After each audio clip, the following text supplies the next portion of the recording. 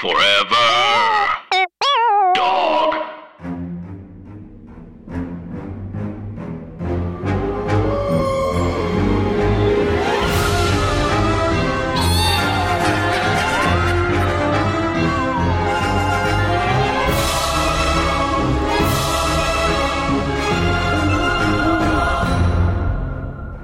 Hi, Anna.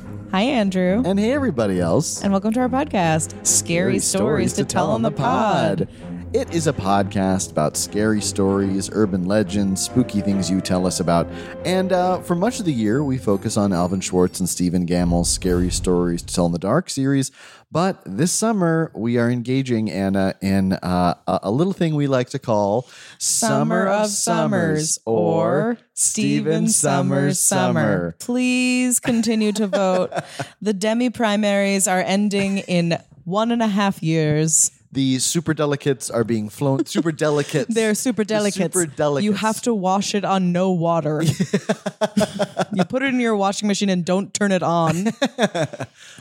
But we're taking a good little chunk of this summer talking about Stephen Sommers, the blockbuster horror auteur. Blockbuster horror. $2 for a few days. his I was about to say bubblegum pop, but that's not what I meant. I mean popcorn horror movies that are mostly fun, actiony with horror elements. There's a lot. There's sort of like it's like Fast and the Furious if instead of cars it was like ancient corpses. Which is it's no mystery it made almost $1 billion at the box office. Yes. And Anna and I covered The Mummy last week. Huge moment for the two of us. Still feel like there's much to unpack. It was very emotional and vulnerable. It was. I'm having like a vulnerability hangover, but in a nice way. It really is. I mean, it really is a movie that I know impacted you and I both in different ways, but both tremendously. And it made you taller. It made me and much me shorter. And we were very excited to look into the second installment in this series, which is The Mummy Returns. 2001. 9/11 has not yet happened. It hasn't happened yet. We are booming. Yes. We're not busting. Malcolm in the Middle is ready and raring to go. It's George W., but he's like, fine. Everyone loves him. Everyone's like, that little scoundrel. Look, it's the mayor's son. Yeah. He's wearing a suit like a grown-up. We were having fun. Came out on May 4th, I think. I think you're right. Feels right. I remember, Andrea, do you have any memory of seeing this in the theater? I saw this movie on Jimmy Warren's birthday. It was his birthday party. And afterwards, we went out for pizza, and Mr. Warren asked all of us what our favorite movie was. And everyone said The Mummy Returns. I think it was just that age where everyone was sort of like, whatever I saw last is the best movie I've ever seen. That makes sense. Yeah. How about you, Anna? I saw it, I was going to say in 8th grade, but it came out in 2001. So that's 7th grade. No, yeah, that's boring. Who cares? But what I distinctly remember is that from 5th grade to 7th grade, you're a blossom. Oh, you've blossomed. Huge. Yeah. I glued on blue Sally Hansen nails to go and see it because I was a grown up. And I remember doing this thing repeatedly. Like anytime something crazy happened, I remember my jaw would drop and I would like brush my bangs out of my eyes with my claws. And I would go, and then like tuck it behind my ear, like, what? There are which now? Smaller mummies? This is blowing my ass. Like needing to be seen as hot while being like, I like the Mummy. Yeah. Which was new. Huge. Yeah. I mean, I think we were just so we've just watched it. We're hot off the presses here. We feel basically the way that I felt back then, which was like, I'm at my own wedding. I guess that is how weddings work, is that you go. Can you imagine? I'm at my own wedding. But I had been obsessed with this movie for 2 years and then the sequel came out. And I just remember like the way my chest felt was like breaking. Like it was so hot. And I don't feel that way now. I know. Having seen it. I do remember enjoying it very much in theaters, which maybe is the idea. I mean, What's great about this movie? Entire cast has returned pretty much. Basically, yeah, your Benny Gabor is deceased. He's dead. R.I.P. Yeah. But aside from him, Winston is deceased. Right. Rest in hell. Sucked into the Sweet sand. friend. Ann and I texted days and days after we watched the first Mummy just to be like, I can't believe Winston is in that movie for 90 seconds. We talked about, like, I was walking Lady Bird at night and it came to me like a bolt from the blue how insane the character of Winston is. And I'd never questioned it because I saw it when I was young enough to be like, everything that adults make is normal. But a screeching senior citizen who openly craves death and is an alcoholic and then dies screaming and is, as you said, sucked into the earth, is a plot point in a summer blockbuster. So weird. It is also another gay thing about that movie, which is you ever accept to go on a suicide mission because Brendan Fraser asked you to drop you off someplace? It is the wildest thing. So this movie, we got Brendan Fraser back. We got Rachel Weisz back. We've got Arnold Vosloo. Patricia Velasquez is returning as Anaxunamun. Back, and she has 80 times as many lines, which is not enough. She is a vision. She's perfect. Talk about blossomed. She has, I really think that we missed out on her playing a Pierce Brosnan era Bond villain. She really was supposed to do that, I think. She embodies the ridiculous stakes and makes them seem cool and normal. Also, Ann and I were electrified to realize Patricia Velasquez, a queer person. She gay. This is so great. It's really good news for everybody. Yet another thing. I feel like happy Pride. Happy Pride. So she has returned. Some new. John Hannah as Jonathan is back. Of course. Some new additions. We said Oded Fair is Ardeth Faye. Oded Fair. Oh my god. Yes, he's back. I forget. Who you couldn't. And Oded Fair's back in a big way because, as Anna said, for sure. They got some like test audience responses from the last time that were like, we want more Oded. We want to see more of his hair. Can you dress him in sexier clothes? Let us see his body. And they were like, we can't. And they were like, could it get scratched open several times? Yes. And they were like, I guess. I think they didn't realize that he was hot. Yes. And now, boy, oh boy, gentle listeners. They know. He knows. He knows. And the bird knows. There's a bird now. Oh, yeah. So here's the thing. The movie, okay, we love it. We're doing a podcast about it. It's clear that we love it. We can't make anything good. Everything we ever make will be bad. That said, we're about to talk for 45 minutes about feeling let down by it a little bit. Yes. So there are just some, where do we even start? Okay, so the basic gist of this is it introduces this new character, the Scorpion King, played by Dwayne "The Rock" Johnson. In his first big role. Most of his lines are screaming, yeah. Yeah. I think that those are all crane of his lines. shot up into the in the sky. Yeah, he eats a scorpion. But yeah, he sells his soul to the dark god Anubis. Basically, the whole function of this movie is that Imhotep has been resurrected from his tomb, and he is seeking to defeat the Scorpion King in order to have an army that can take over the world. Yeah, it's a little vague.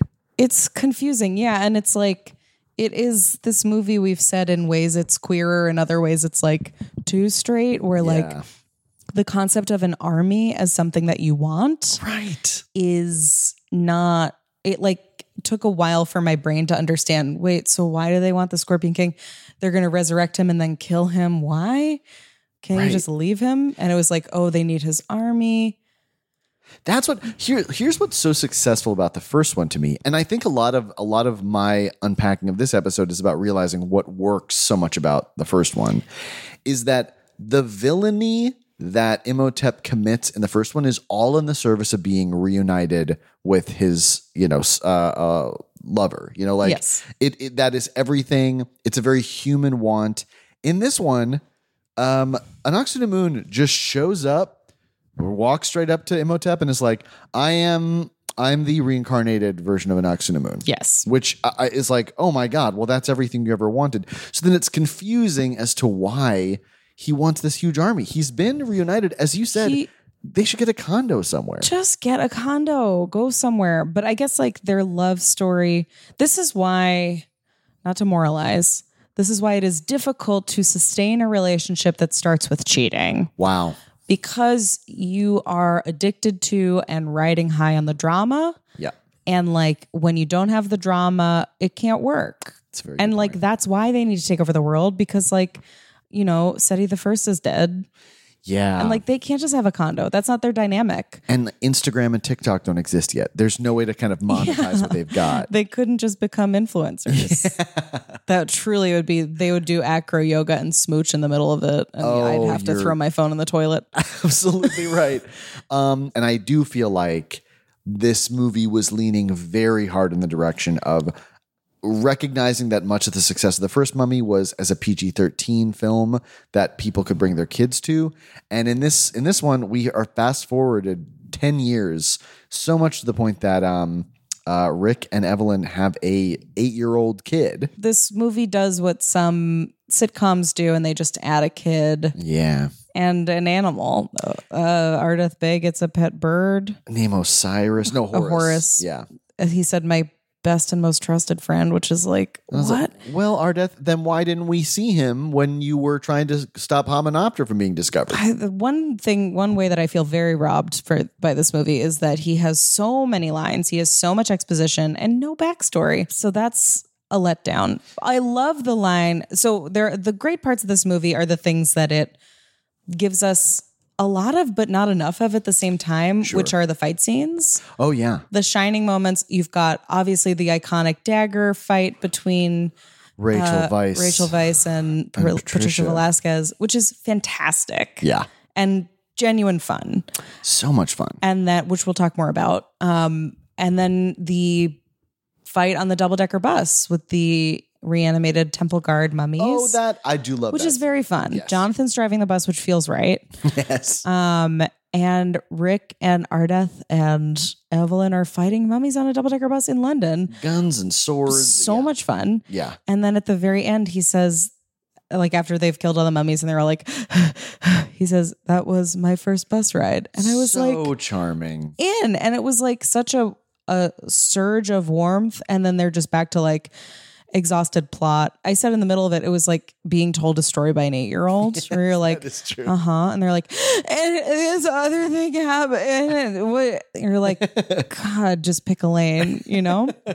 And Imhotep's encased in amber. It's like, yeah, everything is just a little bit too much, which I think, I don't know. It's the thing we love about Stephen Sommers. And this is just a case in which, sometimes a slightly bigger budget can result in choices that make it less compelling to watch. Yeah. So this is a big gut that I have, and not to be disrespectful to anybody. And I wasn't there, and I was barely born yet, and I don't know anything, and I'm stupid, and everything I make is bad.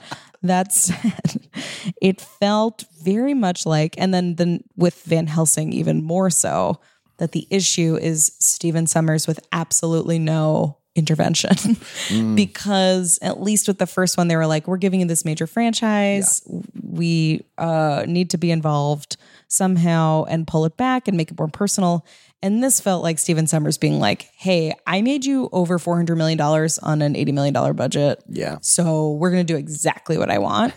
And sometimes getting exactly what you want makes it worse. That's a fair point. Like, Anna, you brought up that in the first movie, Stephen Sommers initially in like the final big fight scene wanted a scene in which a giant Anubis statue is brought to life. Yeah. And the studio was like, we don't have money for that. And he improvised and was like, okay, then we're going to have like the temple guards, the mummified temple guard scene, which is so successful. It's so much cooler. And somehow, like, even though we'd already seen a bunch of mummies, it was still cool and spooky. Yes, yes. Which part of that is the musicality of it? Yeah, very good. It was like, fine, whatever. It's like very Looney Tunes and cool, but it worked. And then so he didn't get what he wanted at that time. He had to improvise, and it was better. Yes. This time he's like, apparently they called Stephen Sommers the day after The Mummy came out and said, we need another one. So he's like, okay, cool. This is my show.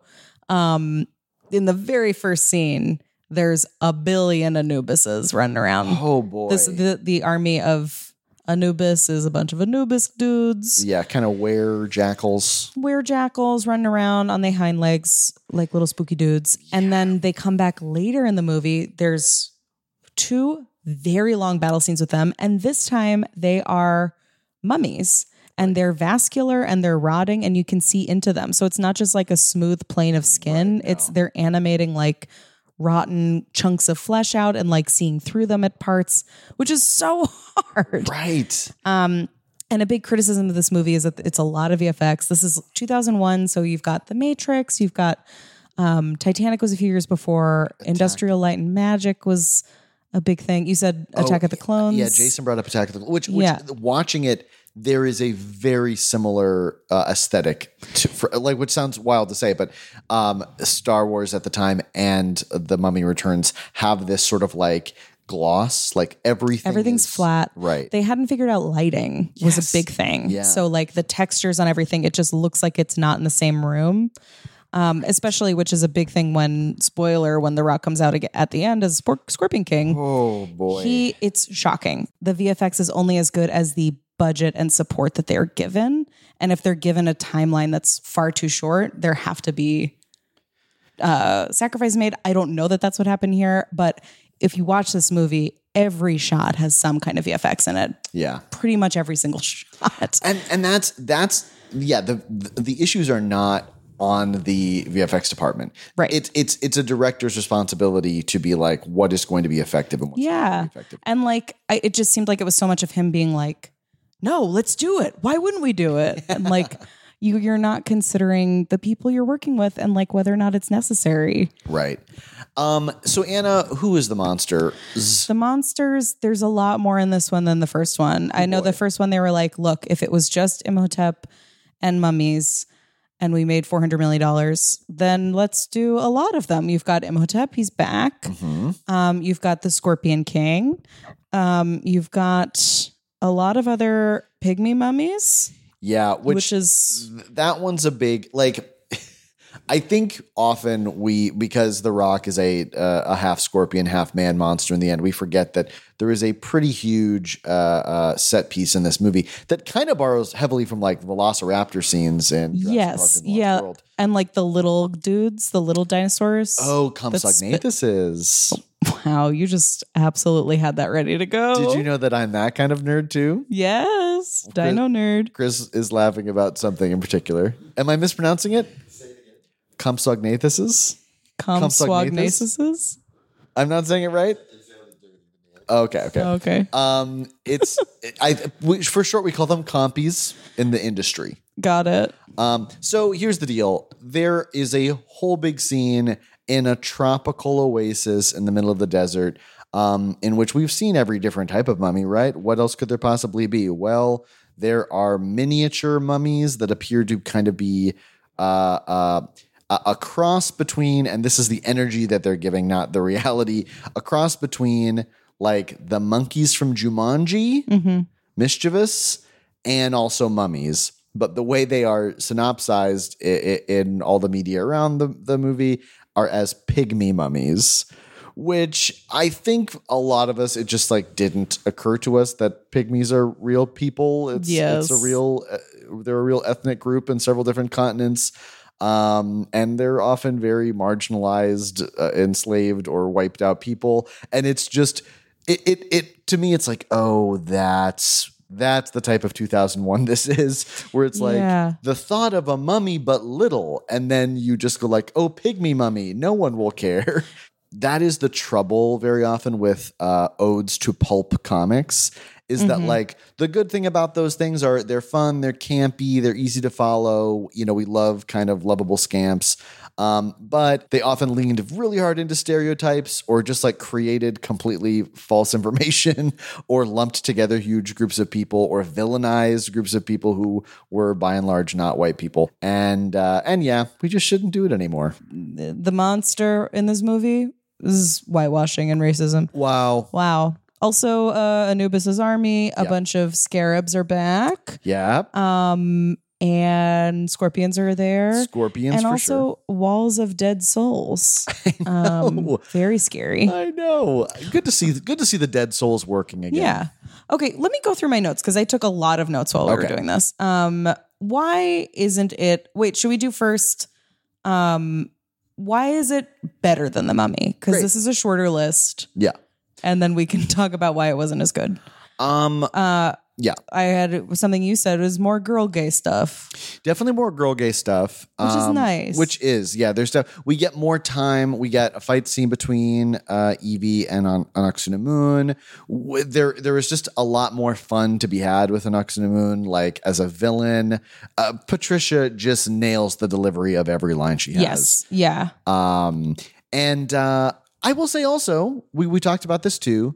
The classification of this movie as mom porn is really expanded in this one. Yes, the character of Loch Na is like, he's shot like a absolute like a commercial for just a delicious treat. Like the camera just like zooms in and out on him and like and it's like that role could have just been like a throwaway henchman role. And also the fact that Rick and Evie have this incredibly erotic marriage 10 years in. Absolutely fuck. They are macking it in front of their 8-year-old son as he's Macaulay Culkin punning their asses off, and they don't care. And you can tell that like they will just start having sex in a room and he has to leave. Yes. Like it's not like they're like, we're going upstairs. Like they are freaky freaks in this movie.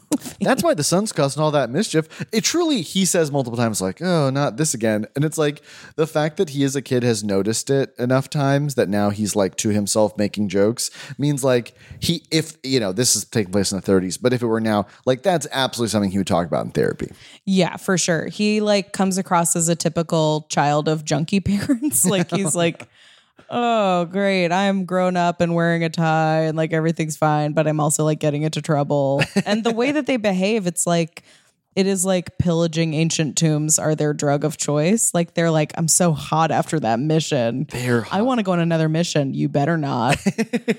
and there's like all this stuff where he's like, we could do it my way or your way. And her ways with like tiny little tools and his ways with like a huge tool. Like there's just a lot of eroticism around that. So I can see why moms, I do think, love this movie. Yes. Yeah. It's fun to be like, our kid is here, but I'm still absolutely getting railed, which is what we want. Here's the important thing is that when I was a kid, loved it, had a great time. And I think that that's the decision this movie is making, is like, we're making this movie for kids, which weirdly, as Ann and I did because we were like, oh, this must be like a toyetic movie, which is like an industry term. Toyetic. Yeah.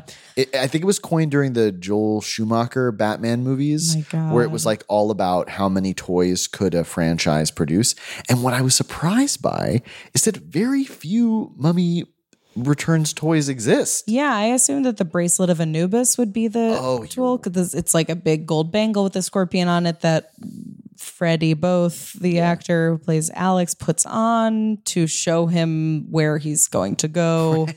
There's like a whole wild goose chase, like scavenger hunt in this movie, which is just a sign that there is not enough story happening, where it's like, I have to go there and there and there and there and there. Like, oh, maybe let the characters have some development. But you pointed out so well that could have been the talk boy of this movie, but that toy would have been so gay because it's just like a big gold bracelet that shows me cool places I could go. Like, yeah, it's like a viewfinder that you wear that looks good. But we couldn't find any online. No. Do women talk to each other? Yes. Patricia Velasquez or Evelyn, as her character, she plays Pharaoh's daughter. There are flashbacks. God, I'm sorry, y'all. You should. I hope you watch this movie. If not, this is going to be entirely incomprehensible. Because for us to summarize it is not possible. No. It would take the entire runtime of the movie. And you'd all be so angry with us. You'd be also angry. But there are flashback scenes where Evelyn is looking at her past lives. She was Pharaoh Seti the First's daughter. Nefertiti. Surprise. Gotcha. Who caught me sleeping? I think that's it. I think they're the two women and they do talk to each other. They talk to each other about, I hate you. Yes. The reason they hate each other is because Nefertiti intuits that Anck-su-namun is cheating on her father with Imhotep. She catches them Which the moment of her catching the two of them glancing at each other is beautiful. And I thought the sound design was fucking phenomenal. It is very cool. It is so inventive and weird and cool. Yeah. And the first movie was nominated for, I think, for sound. I forget if it's sound mixing or editing. Yeah, but definitely somewhere in that arena. That definitely makes sense. Yeah. But like, so this is the strength of the first movie. Yes. Not to bring it back to the first movie again, but let's talk about why it's not as good. There's a lot. It's too much stuff. Yeah. There's too much stuff. It's a classic Stephen Sommers issue. There's too much stuff. Too many characters. Too many characters, which at the time as a kid watching it, I was like, ooh, there's even more Mummy characters to love.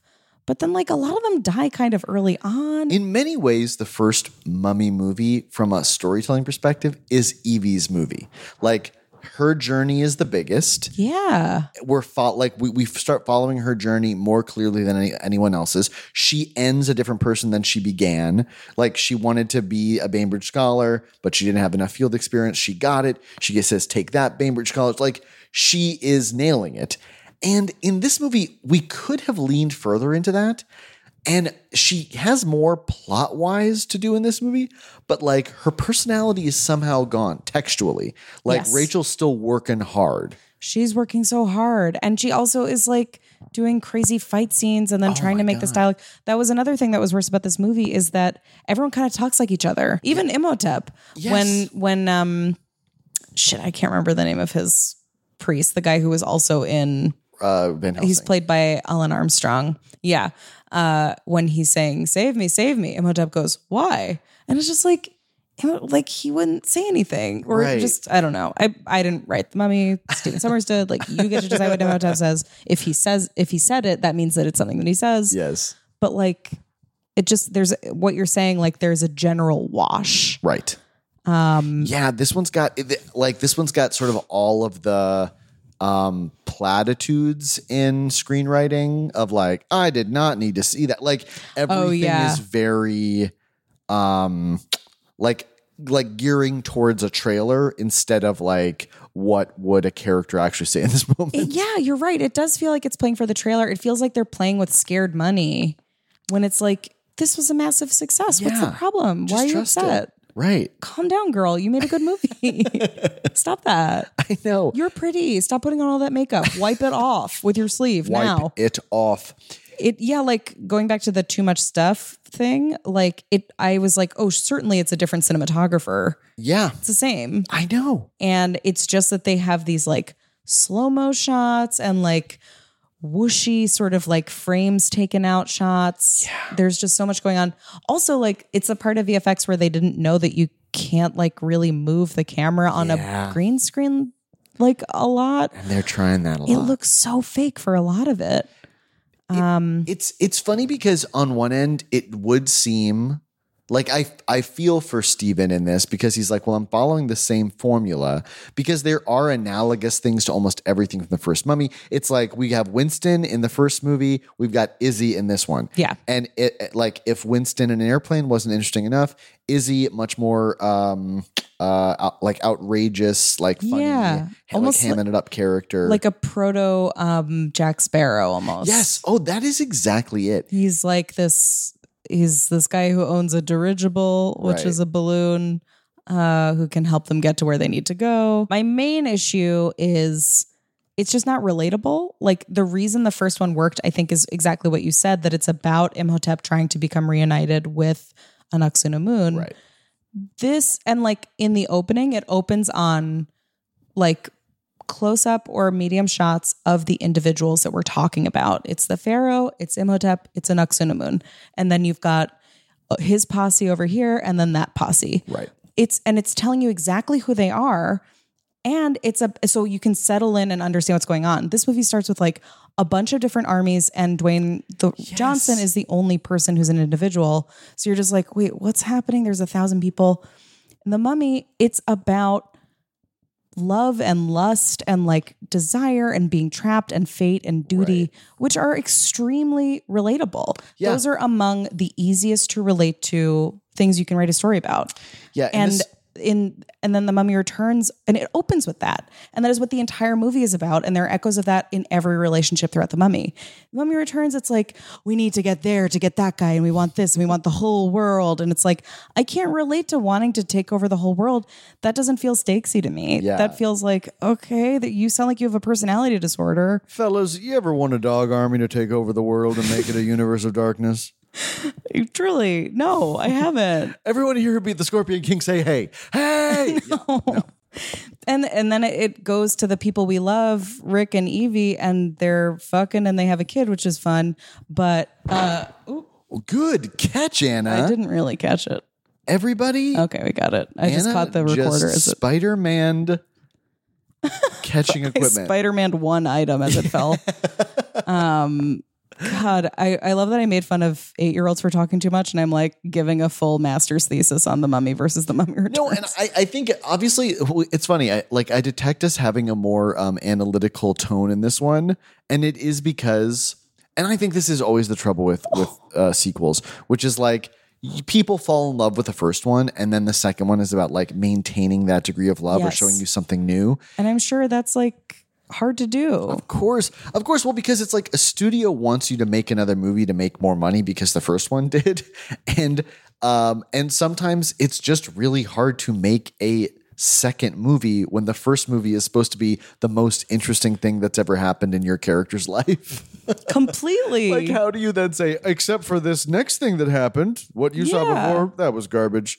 Yeah, like I'm having a hard time even now, having seen The Mummy Returns at least 30 times, telling you what Evelyn's drive is in this movie. Because besides from like her and her husband are very rich now because they had the gold from Hymenoptera. That's right. And that she has great reputation, that the Benbridge scholars want her to run. They've been begging her to run the British Museum.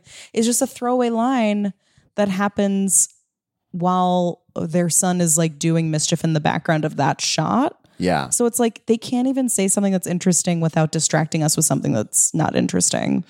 I watched an old interview with Rachel Weisz from like press from when they were doing Mummy Returns, and they asked like, what's different from Evie now compared to the last movie?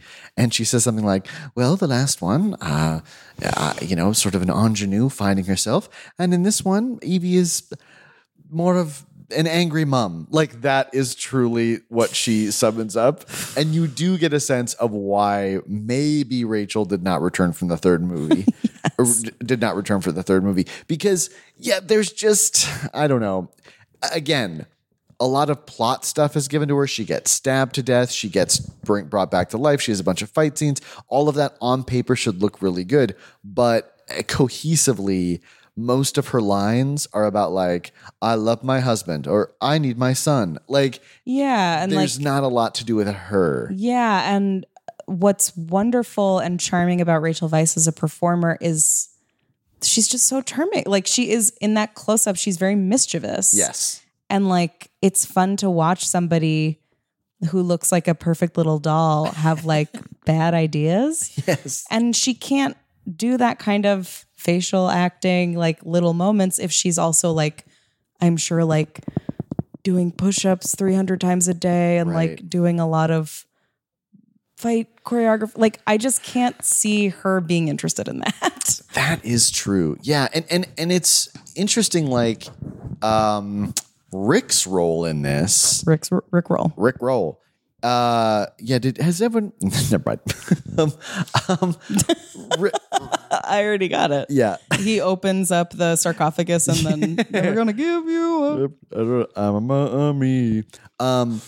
But Rick's role is also kind of diminished in this, to the point that there are so many people that we're following that sometimes someone's death seemed to pop up and I'd be like, who was that?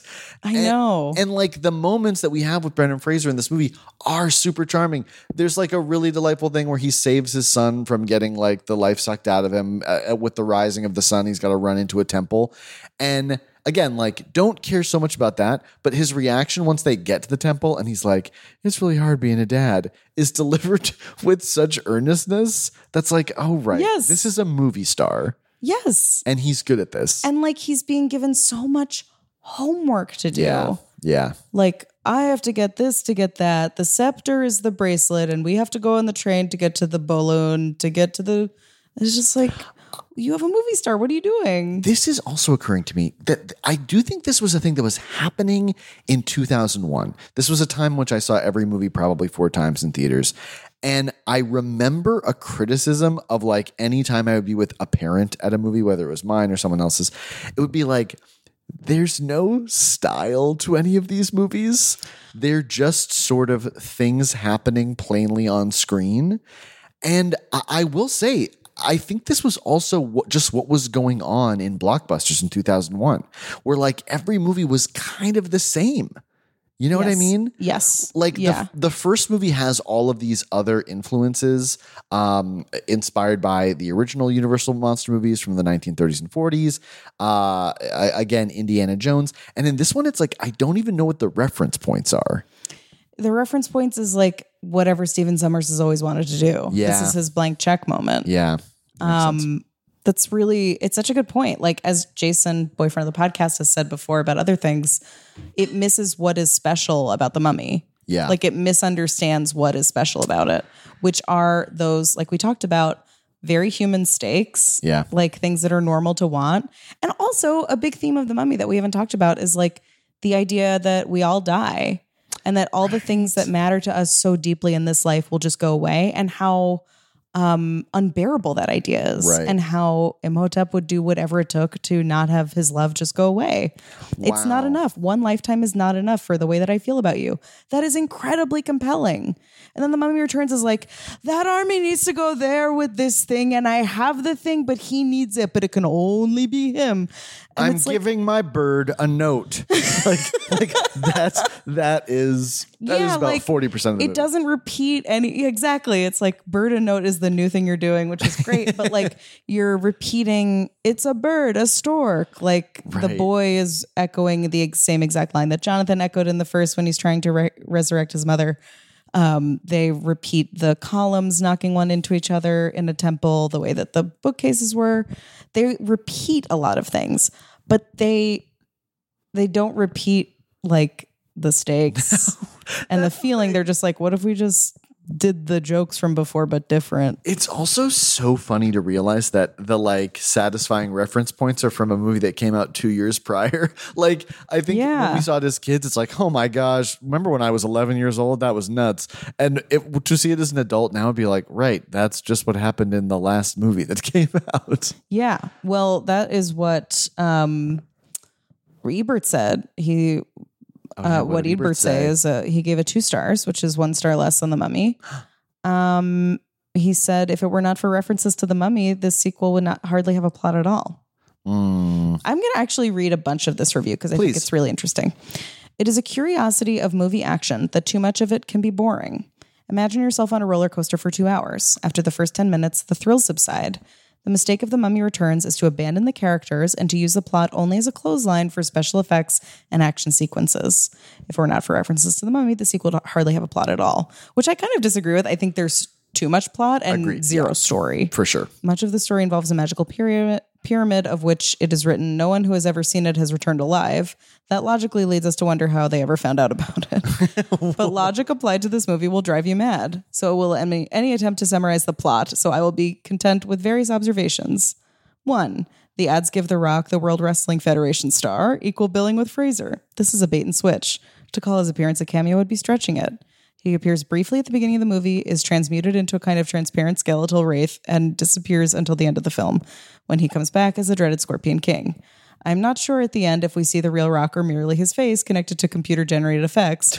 His scorpion is blown up to giant size, which has the unfortunate effect of making him look more like a lobster tail than a scorpion. Wow. I continue to believe The Rock has an acting career ahead of him. Wow. And after seeing this movie, I believe it is still ahead of him. Girl. Ebert had his eye out. He really did, too. Alex, the kid, adds a lot to the movie by acting just like a kid. I particularly enjoyed it when he was kidnapped by a fearsome adversary of his parents, chained and taken on a long journey, during which he drove his captor crazy by insistently asking, are we there yet? No, Ebert. Ebert, you're wrong. Yeah, I think kids are just a blind spot for him. Yeah, he's like, right, children are Bart Simpson, correct. 3. The dialogue, "You have started a chain reaction that could bring about the next apocalypse," is fascinating. Apparently, we missed the first apocalypse, which does not speak well for it. See, I like that little moment. I think it's fun, but I understand. It's an Ardeth Bay where he's like being crazy, and it's nice. 4. I have written before of the ability of the movie characters to outrun fireballs. In The Mummy Returns, there is a more amazing feat. Okay, I'm glad he's bringing this up. If the rising sun touches little Alex while he is wearing the magical bracelet, he will die. Parentheses, it is written. But Rick, carrying Alex in his arms, is able to outrace the sunrise. We see the line of sunlight moving on the ground right behind them. It is written by Eratosthenes that the Earth is about 25,000 miles around, and since there are 24 hours in a day, Rick was running approximately 1,041 miles an hour. The friction slid his skin off. Anyway, I just wanted to read that because I'm glad that he also had an issue with summarizing the plot. It seems impossible. And that's it. Yeah. And then we've got How Gay Is It? Do you want to read this list that I made? How gay is it? Here are the things that are gay about The Mummy Returns. Talking about your dreams. As we've covered, Loch Ness Cape Exit. Saying the words, "I'm sorry I alarmed your son." No kink at Pride. Waking up to being worshipped by 20 men.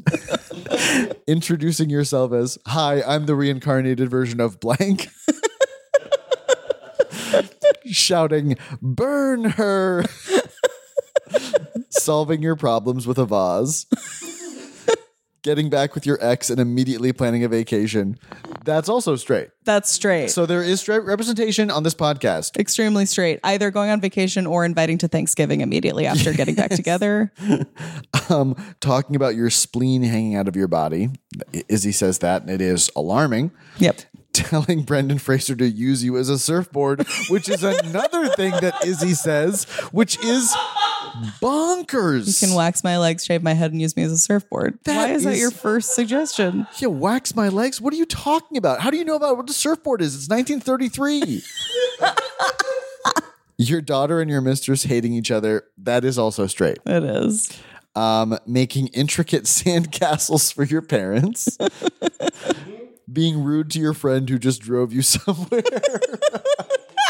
What was that from? That was Izzy has just risked life and limb, destroyed his dirigible, and Rick is super rude to him. It's well, you can fill this thing with hot air. I'm like, your friend just dropped you off in the desert. Like you've destroyed his car. Getting stabbed by your dad's ex-wife.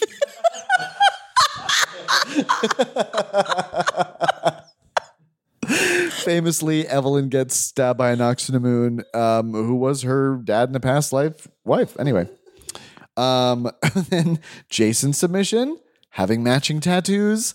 There's a moment where Brendan Fraser realizes that the mysterious tattoo that we never saw on his body in the first movie, he has, and it's now very prominent in this one, and he shares it with a hieroglyph on the wall that then tells him exactly how to fix this whole movie's problem. It's like IKEA instructions for how to kill the Scorpion King. Very clear. The last thing that is gay about this movie is, in the end, all of the oasis of the Scorpion King gets sucked into the sands of the desert. We cannot stress to you enough just how much the image of the sand closing in on the oasis looks like a butthole puckering. Read what I wrote. The words "big sand butthole." Let's get that chant going at the next baseball game. Big sand butthole. Big sand butthole. Give Steven Sommers more money. So all that being said, we still had a hell of a good time watching this. We did. I'd watch it again right now. Yeah, we remain as ever deep Steven Sommers fans, and you should check this one out. Again, there are very fun elements to it. That double-decker bus scene is so great, and the actors are just fantastic. They're great. And yeah, what else? We can only engage at this level of criticism if we love it. Exactly. We just spent an hour talking about a movie that came out 20 years ago. But next week, Anna, we will be watching the spin-off feature film of The Mummy Returns, the Scorpion King. And everybody, I'm delighted to say we've got some special guests who will be joining us. We do. It's going to be big. We'll share who that is on our socials, which you can follow us at scarystory_pod. You can also send us your scary stories at scarystorypod@gmail.com. And one more thing you can do. Get out. Forever Dog. This has been a Forever Dog production. Scary Stories to Tell on the Pod is executive produced by Brett Boehm, Joe Cilio, and Alex Ramsey. Produced by Tracy Soren. Original theme music by Chris Ryan. Cover art by Bats Langley. To listen to this podcast ad-free, sign up for Forever Dog Plus at foreverdogpodcasts.com/plus. Check out video clips of our podcasts on YouTube at youtube.com/foreverdogteam. And make sure to follow us on Twitter, Instagram, and Facebook at Forever Dog Team to keep up with all the latest Forever Dog news.